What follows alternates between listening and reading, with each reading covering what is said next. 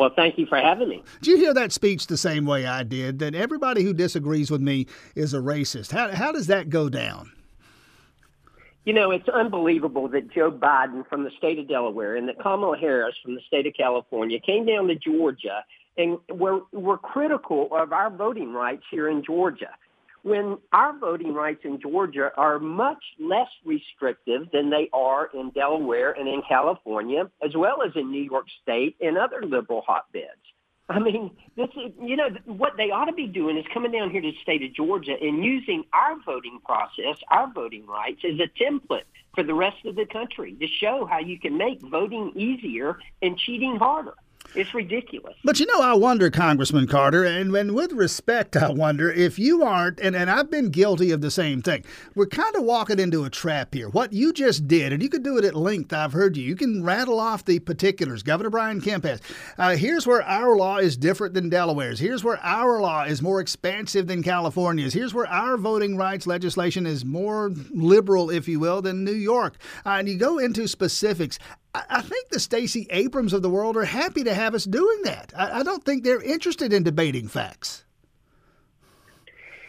You make a good point, and perhaps they're not interested in doing that. What they're interested in doing is playing the victim and acting as if they are the victim here, when in reality what we realize is that they're not, is that the voting rights in the state of Georgia are some of the best in the country. I mean, we have more early voting days than almost all the other states in the union. And not only that, but the rest of our voting rights favor and encourage people to vote. But we want to make sure that every vote, every correct vote, every valid vote, every legitimate vote is counted, and that no illegitimate votes are counted. That's what we need to build confidence again in the voting process, because people in the state of Georgia have lost confidence in it as a result of what happened in 2020. Now, look, I've never said that that the results are wrong. I don't know that. But what I do know is that people did not have faith in the voting process because of the changes that were made by the Secretary of State, a member of the executive branch, when our Constitution clearly states that the legislative branch has the exclusive responsibility of setting the voting rights in the voting process in each state. Which specific changes are we talking about here? Which one specifically, Raffensperger, which changes concerned you? What concerned me was when he sent out absentee applications to every voter in the state. And I have to tell you, our office was inundated with people who were calling saying, I just got 4 absentee ballots, not applications, but ballots, for someone who lived here 15 years ago.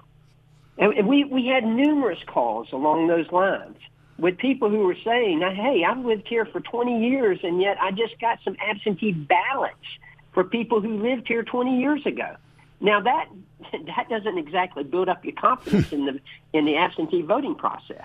Savannah Congressman Buddy Carter with us here. Have we reached a place, I worry, frankly, that we have. Have we reached a place where maybe it's not too late, where maybe we're at this horrible place where just nobody on the losing side of any election is going to accept the results? We saw this initially, Florida 2000 comes to mind, and of course most recently 2016, Hillary Clinton yapping about Russian collusion, Stacey Abrams 2018, voter suppression, and now 2020, some of the Trump folks, the election was stolen in Georgia and elsewhere. Are we at a place, so have we gone too far? Are we at a place where the loser won't accept the results? Well, that's a good point, and I think a valid point. You certainly quote some and cite some good examples. Keep in mind, Stacey Abrams was the first one to claim before Brian Kemp did, or before Donald Trump did, I should say. But Stacey Abrams was the first one to claim that she was cheated out of an election in the last gubernatorial race. So to say that this is something new is erroneous. But to your point, is it ever going to be where, okay, this is the valid result and we all accept it?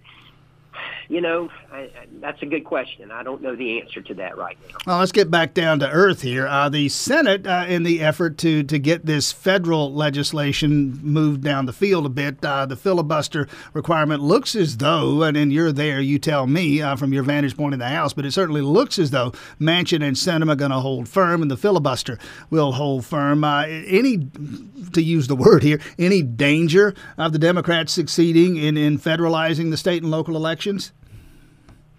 Well, there's always a danger. You never know what's going to happen in Washington, D.C. My hope and my prayer, if you will, is that Manchin and Sinema will hold strong. And I think they will. I've served with Kyrsten Sinema in the House, and I know her to be a person of her word, and I think she's a strong person, and she will hold. I don't know Joe Manchin that well, but from what I've seen thus far, he has held his ground well. What we're being told is it is not only those two, that there are 3, maybe even 4 more Democratic senators who really don't want to have anything to do with changing the filibuster rule. We need them to step up as well and take some of the pressure off of Manchin and Sinema, although I think they're enjoying the limelight, to be quite honest with you, and that's fine.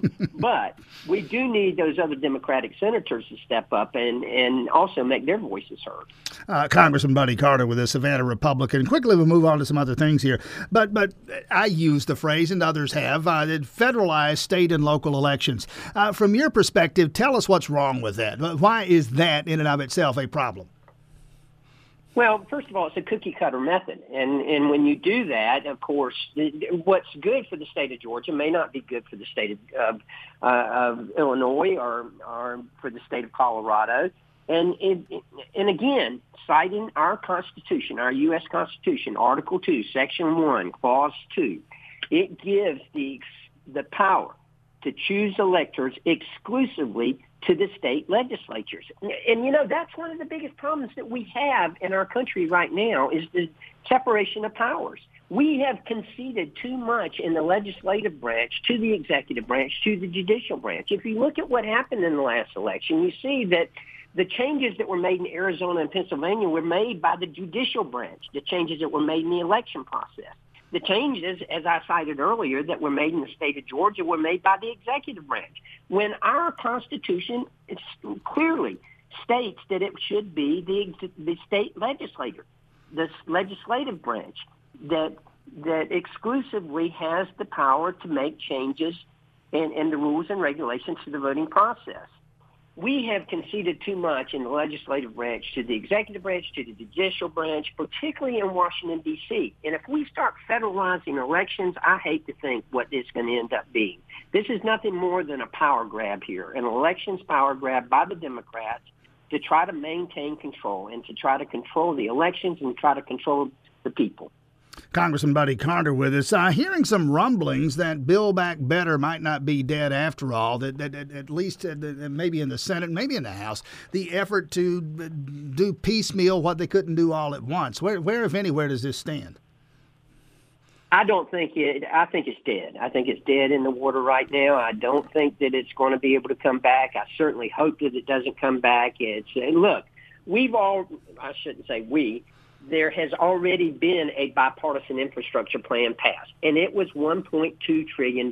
Let that sink in for a minute. $1.2 trillion. That is a lot of money. Now, I didn't vote for it because only about 56% of it went to what I think we would consider to be true infrastructure. That is roads, bridges, airports, seaports, locks, dams, that type of thing. And water infrastructure, wastewater, okay, I can take that. Broadband, yeah, okay, that too. But 44% of it was total waste. It went into the Green New Deal initiatives that shouldn't have been there. What we need to do is to let this work first. Let's see how this works. And then if we need to go back and if we need to do more for infrastructure, then we will.